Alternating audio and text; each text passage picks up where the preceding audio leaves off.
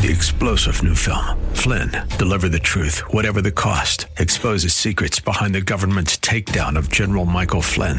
Flynn knew what the intel world had been up to. He ordered the first audit of the use of contractors. This set off alarm bells. He told the truth. He was the most dangerous person for Donald Trump to hire. They had to get rid of Flynn. Flynn, Deliver the Truth, Whatever the Cost. Available now. Watch it today. Go to salemnow.com. salemnow.com. And now back to Lifeline with Craig Roberts. So split parents here. Daughter primarily lives with mom, visiting dad. Dad sees daughter engaged in some inappropriate texting. Rules of the house are, you can't behave like that. Says the daughter, I'm confiscating your telephone. The 12-year-old pulls a typical 12-year-old conniption fit. Goes tattling to mommy, who apparently decides this is a great way to get back at daddy, and then through the police demands that the telephone be returned, otherwise it's considered stolen property. Now, that's the lay of the land. What's your reaction? Let's go to San Jose and say good evening to Elaine. Elaine, come on in with your comment or question for Dr. Greg Jantz on this topic. Good evening. Yes, it's more of a question-comment type thing. I was listening to Kevin Lehman, Dr. Kevin Lehman, psychologist, and he was making the point that in this very exact topic of cell phones, that parents don't realize that the phone belongs to them because they are the one that paid for it. So therefore, if a child abuses the rules and guidelines of the telephone, the cell phone, then the parent has every right to take it away from the child. Now, in this particular case, I think because of the way our culture is going, we seem to get things confused as to what and who has a right. And you get the right lawyer out there, and they'll sue for the most ridiculous things, as in this case, I do believe. And I'm just glad that the judge threw it out. But the fact that it got that far was kind of interesting to me. But I think you're right on when you say that it appears that the mom was trying to get back at her ex. Oh, yeah. I mean, that's certainly, I think, a big component here, Elaine. And the other thing that I find of concern, and Elaine kind of alludes to this, Dr. Jantz, and that is the notion that, we're in a day and an age when some of the child psychologists out there say, now, don't spank or paddle a child because that's considered to be abusive. So then what tools are left to a parent to try and discipline a child in an appropriate fashion if taking away their privileges is abusive and spanking them is considered child abuse, and you can't take away the cell phone because now you're stealing property? Why do we call them children then? Why don't we just say that they're, miniature adults? That's right. Well, good point. And I think, too, another bigger picture is how do we handle a whole issue of technology with our parenting? We know that there's some real dangers right now with kids and technology, and how do we monitor this? What do we do? And how do we set up technology rules for our family and our household, and what's our values there? How do we use it for good? So these are all important questions. You have a broken family. This gets even more complicated because one parent may be more involved than the other in the whole technology realm. And so we send a lot of messages. Are parents underplaying the danger here? I alluded before the break to the notion that my father insisted on knowing who my playmates were, who their parents were, and by the way, if you're going to be over at so-and-so's house, I want a telephone number. I mean, was that overprotective for that era? I'm talking 40 years ago. And if that was overprotective for them, considering what's lurking on the other side of a cell phone or the internet these days, my goodness. That's right. So what we do know is that that was probably not overprotective. That showed love and care and protection. And right now there's a whole other level of invisible level of communication, connection that's happening via the internet and online activity that parents probably, for the most part, I'm always amazed how many parents really aren't privy to how much is actually going on. You know, how many kids have received sex texting? How many kids have had bully behavior online? So I just want to open up the awareness. I want to keep this so kids don't feel ashamed and they can talk about it. And, you know, developmentally, developmental stages, the research is showing us that overstimulating the brain with nonstop high-intensity blue screen activity really, over time, can create what we call a craving brain. That brain wants more and more stimuli. We know boys are more prone to this. And it can really set you up to have an addictive type brain and craving more and more. So in addition to some of the obvious things like pedophiles trying to make connection with children, things of this sort, there's this whole layer of exposing them. And I guess it's true then that there are levels of maturity which our children need to be prepared to what they're exposed to. That isn't to say that eventually they're not going to run into this. I mean, how many of us listening right now have innocently sat down to the computer and Googled a cooking recipe and all of a sudden, my goodness, got hit with porn? Jarella's raising his hand. It happens all the time.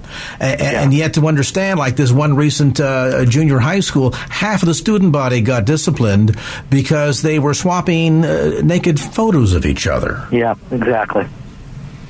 So it is a slippery slope, and does it say to parents like Elaine and others out there, you need to take time to get educated and realize that there's a lot more going on and capable of taking place in the digital realm than most of us are really aware of? There's a lot more going on, isn't there, than what we're aware of. We do something called a digital dinner.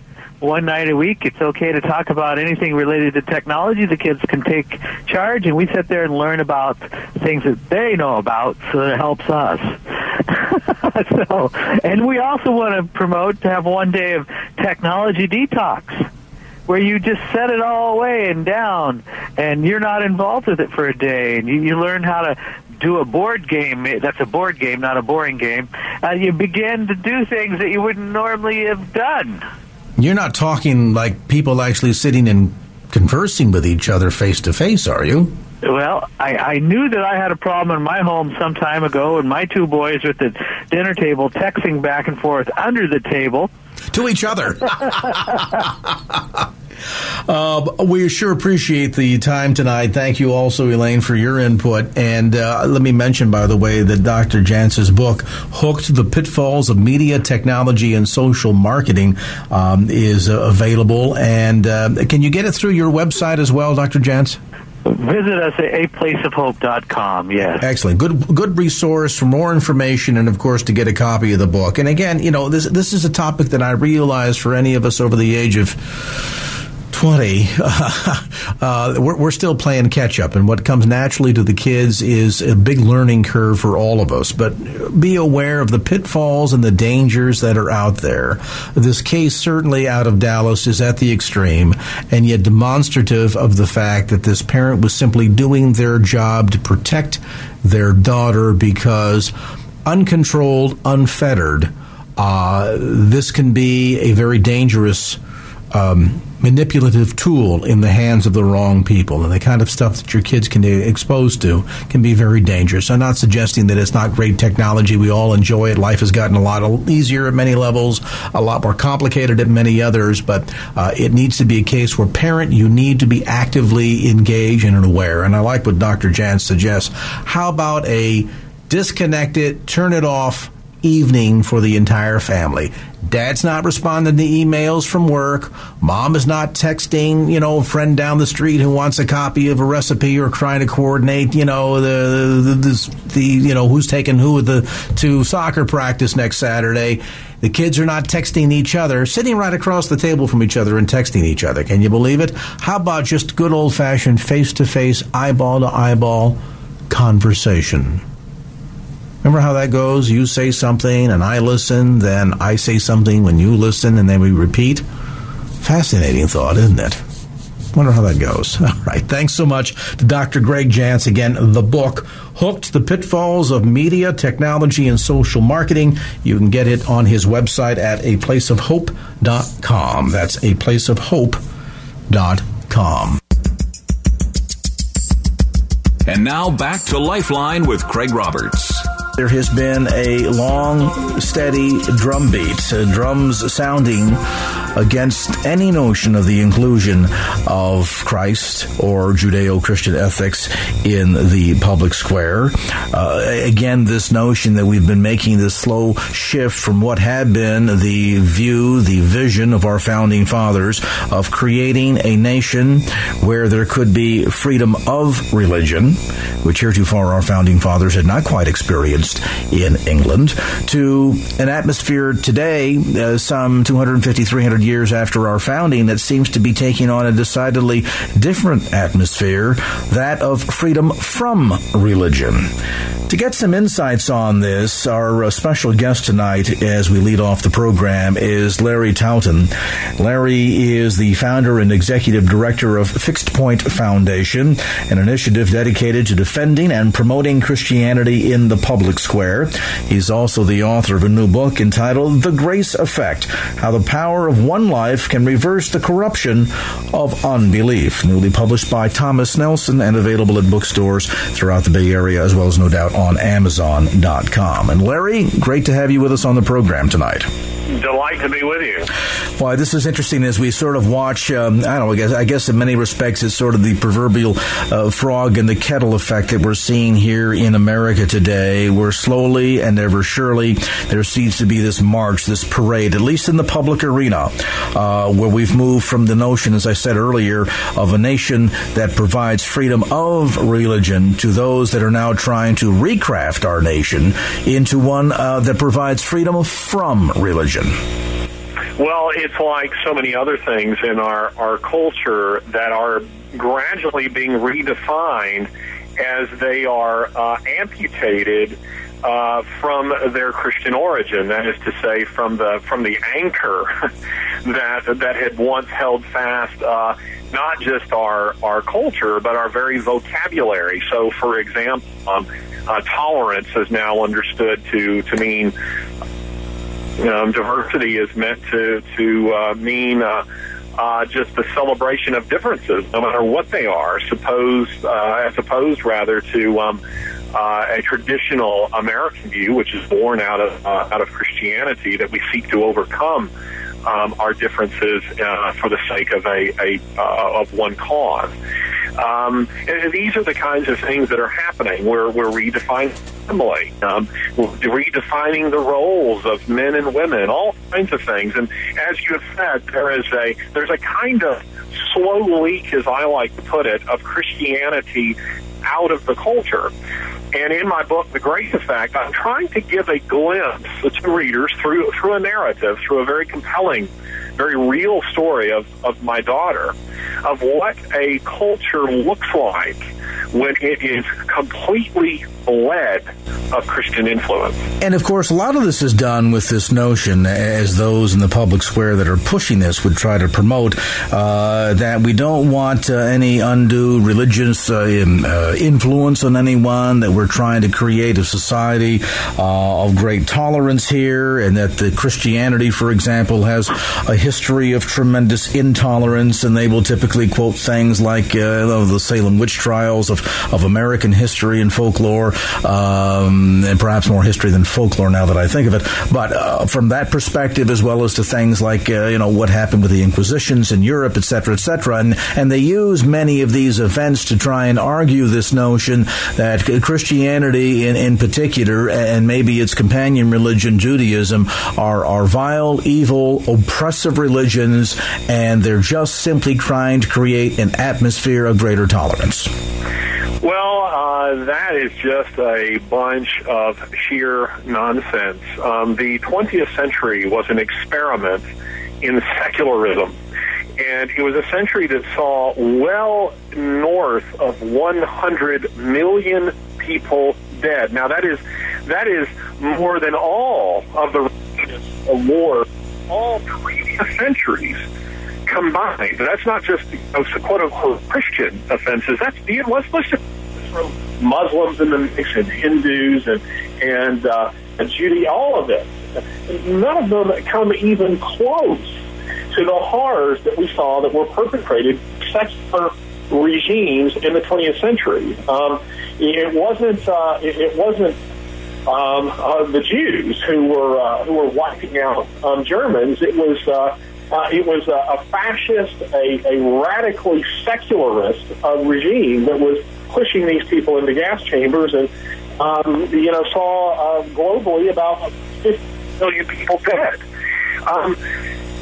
This attempt at revisionist history is something that we all need to be very vigilant of, because quite clearly Christ commanded that his message was to be advanced with the sword. Richard Dawkins, the poster boy for atheism these days, is a guy who makes these types of arguments. Well, the point I've made to him is, if I kill you in the name of science, does that make me scientific? Well, of course not. Any more than somebody who says that they do something in the name of Christ. Christ himself predicted in John chapter 16 that people would kill in the name of God, would do these kinds of things. We know this, but we have to discerning about this. And I will say this, even the radical secularists, who are making these kinds of arguments that Christianity is dangerous, they are at least making some subtle distinctions, whether they want to acknowledge them or not. Notice that they're saying these things mostly about Christians, who are, as a rule, a tolerant people. Notice they're not saying them a whole lot about Muslims, people who are known to be quite intolerant of criticism of their belief. Christopher Hitchens, also a famed atheist, and I write about this in my book, The Grace Effect. He and I, he's a friend of mine, somebody I've debated publicly and privately. We drove from his apartment in Washington, D.C., all the way to my home in Birmingham, Alabama. Along the way, we studied the Gospel of John. This was a follow-up to a challenge I'd made to him a couple of years before. I assure you, Christopher Hitchens does not get in the car with a Muslim in a bulky overcoat. So he is making some distinctions, about Christians, whether or not they want to acknowledge this publicly or not. We understand what the effect of grace is. We understand that while we were yet sinners, Christ died for us, that for God so loved the world that he gave his only begotten Son, that none should perish but all have everlasting life. So we understand the effect of grace. But now let's talk about this from the perspective of your experience in traveling to the former Soviet Union, the Ukraine to be specific, known by many in that part of Eastern Europe, and the former Soviet Union is kind of the breadbasket of the Soviet Union, and the efforts of your family to adopt a young Ukrainian orphan by the name of Sasha. Yes. I'll let me back up just a wee bit and say this. I think that we as Christians don't fully understand and appreciate grace, and let me explain what I mean by that. We speak of grace quite rightly as that thing which changes us, which transforms us in an instant when we repent of our sins and we receive Jesus Christ.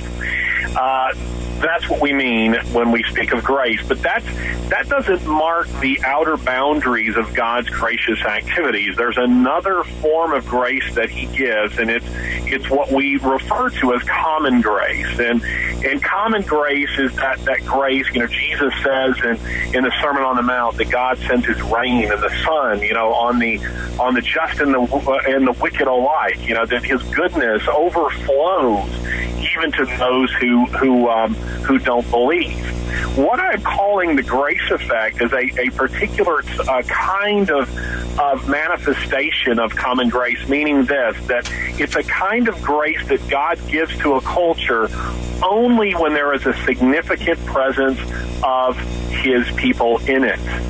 And so my argument in the book is this. My wife and I, we travel to Ukraine. I think your listeners will find very compelling this story in this book, The Grace Effect, and how we're in this process, as you quite rightly mentioned, to try to adopt Sasha. And I've been in that part of the world many times. I've been in Ukraine 4 or 5 times before this, Eastern Europe, Hungary, the Czech Republic, Poland, and so forth. So I was not unfamiliar with that part of the world.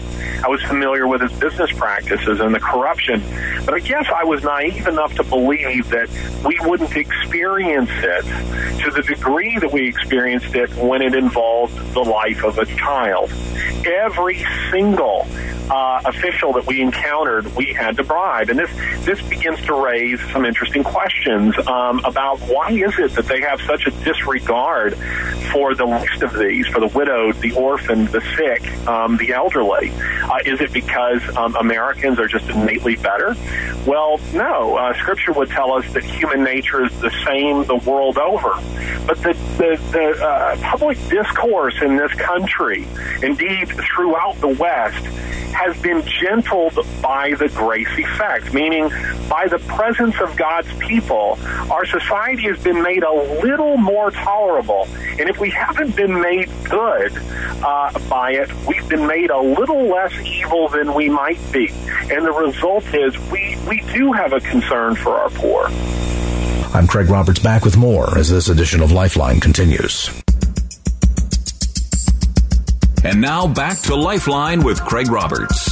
And back to our conversation tonight. We are visiting with the founder and executive director of Fixed Point Foundation, Larry Taubman. The book, The Grace Effect, How the Power of One Life Can Reverse the Corruption of Unbelief.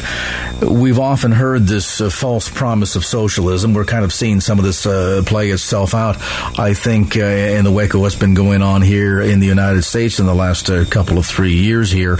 But Larry, certainly this was sort of brought to perfection in countries like the former Soviet Union. We're seeing a lot of it too in Europe, and this idea that, as we said before, instead of the government serving the people serve the government. How does that, when we create that God-neutral atmosphere, and suddenly people are there to serve the government instead of the other way around, and we have exorcised God from the public square? How does that? What does that picture look like? Paint that picture for our listeners. Sure. Let me give a concrete example of what that looks like. The kind of governments that appear in totalitarian regimes didn't happen by accident. They came about because the people with the guns were a people who had a different view of human life. And I want to be clear, most of them were people who believed very sincerely that their view was the correct view and that they were doing the world a favor by doing what they did. People like Vladimir Lenin and Mao and Stalin and Pol Pot and so forth. And what it ultimately looks like is this. Thomas Jefferson, who was not himself a Christian, but who was unquestionably heavily influenced by, again, what I call the grace effect in my book, The Grace Effect, that is, by the presence of Christians. He had his own translation of the Bible, for heaven's sake, and required that it be used in his own teaching. A guy like Jefferson is quoted as saying, it's better that 10 guilty men should go free than that one innocent man should be imprisoned for something that he didn't do. Now, contrast that with a view in, let's say, Russia, for example. A few years ago, well, now it's been 12 years ago, in 1999, there were bombings that were taking place there by Chechens who were protesting the war in their part of the world and so conducting some terrorist acts in places like Moscow. Well, once they knew that it was somebody from that region of the world who was conducting these bombings, the Russian response was to arrest 11,000 people from that part of the world. The bombing stopped. But you see, because they had no respect for individual life and liberty, they thought nothing of taking that sort of action. So in contrast to Jefferson's view, here was a view that said it's better that 10,999 people who didn't do something should be arrested in order that we might catch the one who did. And all of this is born out of our view of humanity. And when you kick that block out, which is the foundation of Western culture as we know it, what you're left with is a world that's void of grace. You're left with a world that is void of laws that have any anchor in the absolute. And so on what grounds do you protest your own government? All effective reform movements in the West have appealed to God. They've appealed to higher laws. The abolitionists did this. The reformers in Britain did this. Martin Luther King Jr. did this. Indeed, the founding fathers of this country did the same thing. But if you no longer acknowledge a higher power, to what court do you appeal when your government becomes a wicked and oppressive regime? Well, and as you point out in that example, it's the difference between revenge versus justice. Absolutely. Somebody commits a crime and they say, we want to bring about justice, and so we're going to interview and research and investigate until we're able to either ascertain exactly who the culpable parties are, or kind of smoke them out, so to speak, or they're willing to come forward, as opposed to, well, somebody has done something here that's wrong, and so in order to eke out not justice but revenge, if nobody comes forward, that's okay, shoot them all. I mean, Stalin, as you point out, was infamous for this kind of thing. There at one point was the notion that there had been I'll put it this way, there had been a lack of full commitment to some of the commands of the commander-in-chief, Joseph Stalin, during World War II, and there was kind of the feeling at the time that a couple of key battles, specifically some of the fighting for Stalingrad, had been lost because of it. And the answer to all of that was not to try and bring those that did not follow his orders to justice, but rather just kill everybody, which he did. And he ended up wiping out thousands of key military leaders that many argue was a significant setback to Russia's ability to effectively defend itself against the Germans in the Second World War. Of course, you and I know that the rebuttal to that would be to say this, oh, that's so unfair, that's just one madman. But no, it isn't just one madman. This is the result of an entire culture that comes off of the rails. And the result is, and my daughter Sasha, having lived, or herself being the product of this kind of Soviet thinking, Ukraine has been what shall I say, the redheaded stepchild to Russia for centuries. That the result was that to put it even more flesh and blood terms, is the complete degradation and the devaluing of human life. Let me use another example that was recently in the news. Perhaps your listeners are aware of this video that went viral on the internet and made big news of a child in China, where the cameras on the street caught images of a toddler who wandered out into the road, was hit by a van. The van backed over the child, and then when they realized they'd hit a child, they drove off. 18 people, the cameras recorded 18 people who walked by and saw this child crying and the blood pooling around her. Another vehicle came along and whack, hit her again and killed her. Now, that is a horrifying story, but it raises some interesting questions. Was this just a unique event in China? Well, we now have discovered that there are other reports coming from all over China that it isn't unique. And Americans, whether they're Christians or not, they hear a story like this, and they're horrified by it.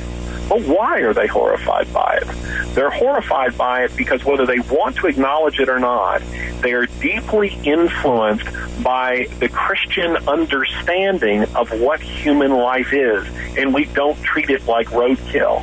And so, to answer your question of a few minutes ago, what does a world look like when it is absent Christian influence? That's what it looks like. It looks like a place where the government doesn't care for people and people don't care for people. Let's pause on that point. We're going to come back to more of our conversation. KFAX listeners are intimately aware and familiar with the story that Larry shared of what happened in the south of China here about 3 weeks ago, if memory serves me right.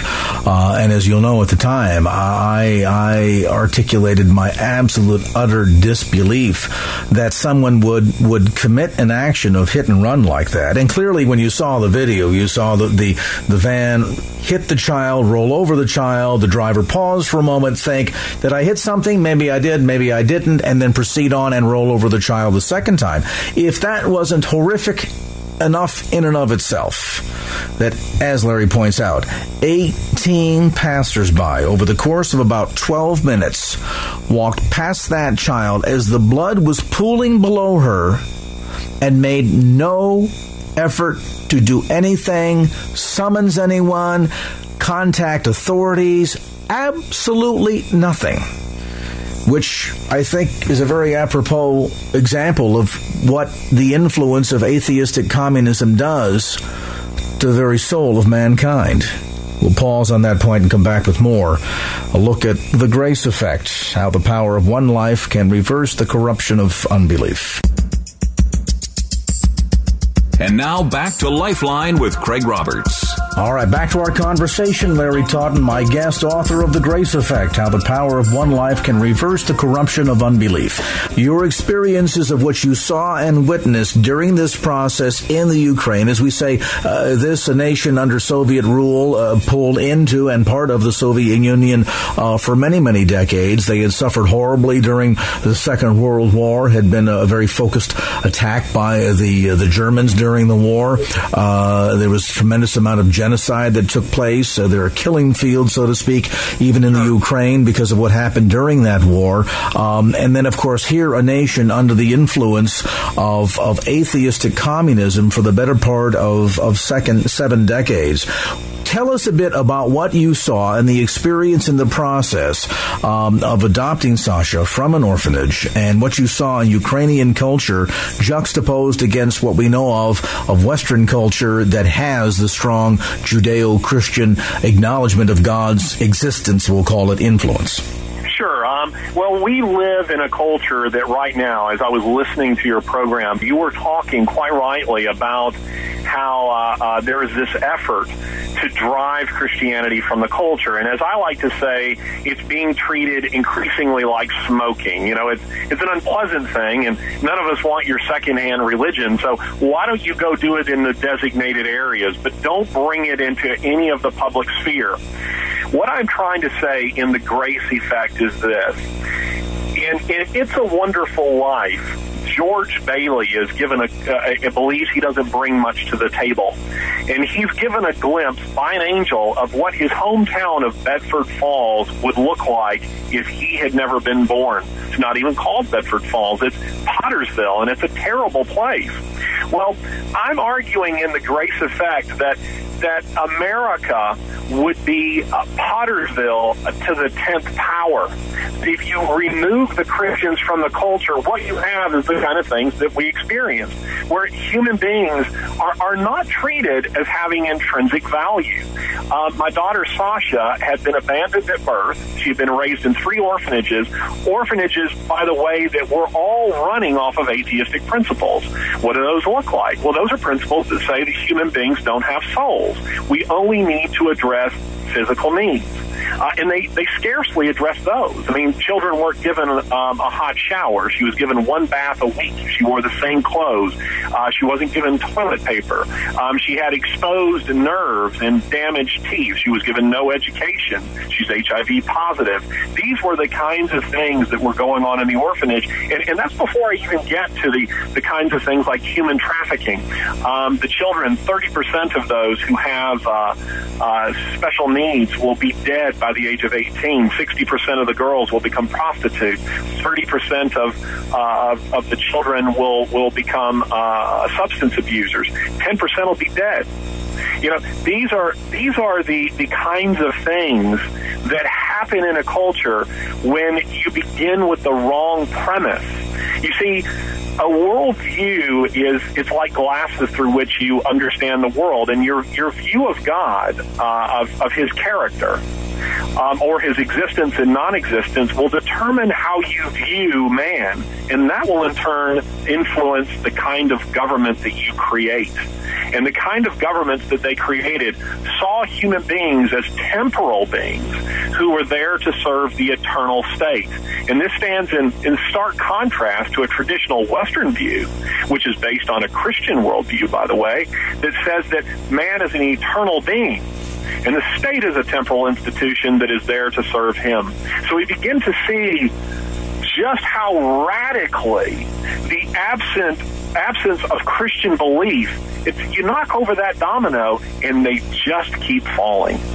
And you really see then this juxtapose of the notion of government serving the people, which is traditionally the Christianized Western viewpoint of democracy, such as what we have in countries like the United States or Canada, and then just the opposite, the 180 of that, where the people are there to serve the government. And, you know, that might just seem to be an easy flip, but there is something very profound about that, and we're going to have Larry articulate at a deeper level exactly what is the impact of that. And I think it's important, and I'll say this just before we take a timeout because I know we're a bit late for the break here, but I think it's very important that we pay close attention to this because we're in the middle of a big political cycle right now.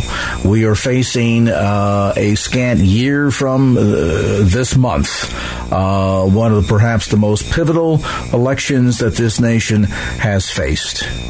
And we're seeing slowly this shift taking place in the American psyche, in the American politic, away from the allowance of the influence of grace on our lives, a pulling away from the transforming power of grace, as Larry Tauden articulates inside his new book, The Grace Effect.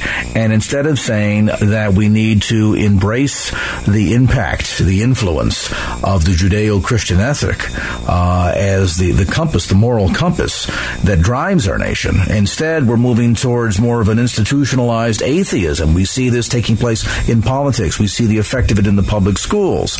Now it's getting to the place where, you know, if you're going to practice your religion, make sure that you do it quietly, privately, and behind closed doors so that nobody is aware of it. The notion of sort of banishing Christianity from American public life. What is the impact of all of that? What if we could just wave a magic wand and be done with the influence of the Judeo-Christian ethic from public life? What would the new public look like? Many of the lessons that Larry brought back from his experiences in the Ukraine, I think, are ones we need to take very careful note and consideration of. Let's talk a bit, Larry, about the experience your family had in the adoption of Sasha, and the turnabout that's taken place in her life. Yes, boy, I tell you, it's been huge, and I want to be clear that this book isn't, it's not Anne of Green Gables or Heidi or Christie or something like that. There's a much larger story and narrative that is being told here about culture itself. But Sasha is a metaphor here for what God can do to entire nations. And in her own life, she had experienced the material, the spiritual, the emotional and intellectual deprivation that comes in a society that is absent what I call the grace effect. When that's not there, the kind of common graces that God gives through the presence of Christian people, there is a very ugly side of life. And here she was in circumstances like that. We bring her back to the States. It's a little, exciting for us to have observed in her. She's been with us for about 2.5 years now, but to see her experience so many things for the first time. A warm bed, her own bedroom, a hot shower every day. Boy, she really runs up my hot water bill. She enjoys those things. She enjoys having a father, a mother, brothers. These are things she gives thanks to God for every day. And they're the things that the typical American child, of course, would take for granted, would have that opportunity to take for granted. Also seeing her get appropriate medical attention. Imagine going around for years with exposed nerves in your teeth. Your teeth are, as the pediatrician said, her teeth were bombed out.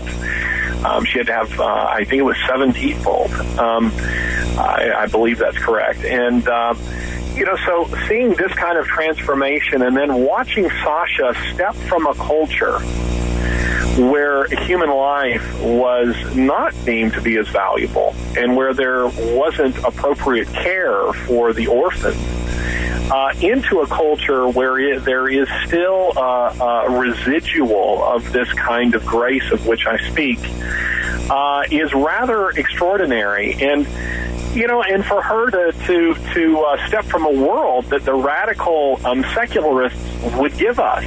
The Grace Effect is giving you a picture of what that world would look like. And I don't mean, by the way, that they are aware of it. They're very well-intentioned. They think that they can maintain the kind of culture that we currently have and still, get rid of God. But it's like cutting off the limb on which you sit. It just simply cannot be done. So I think Sasha's life trumps any argument that anyone can make against the power of God's grace to transform a life. Larry, we appreciate you joining us tonight to tackle this topic that, quite frankly, an hour doesn't even begin to do it justice, at least to give the listeners a glimpse of obviously the reality of what we're facing in our country today, but what the end result can be if good men fail to do anything, if good men do nothing, if we do not prevail in standing firm for our faith, not just for the preservation of our rights as people of faith in our country and the ability to exercise freedom of religion, First Amendment, blah, blah, blah, but for the literal preservation of the nation and what this country has stood for both ourselves and for the world. The book again is called The Grace Effect, How the Power of One Life Can Reverse the Corruption of Unbelief. The book, as I mentioned earlier, is published by Thomas Nelson, available at bookstores throughout the Bay Area. You can also order it online through Larry's website at graceeffect.com. That's graceeffect.com. And again, our thanks to Larry Taunton for being with us on this edition of Lifeline.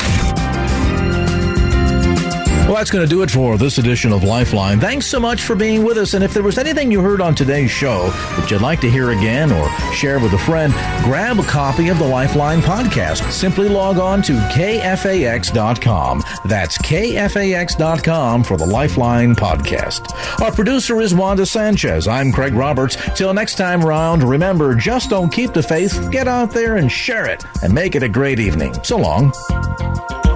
Opinions expressed in the preceding program do not necessarily represent the views of the ownership, staff, or management of KFAX. Copyright Salem Communications, all rights reserved.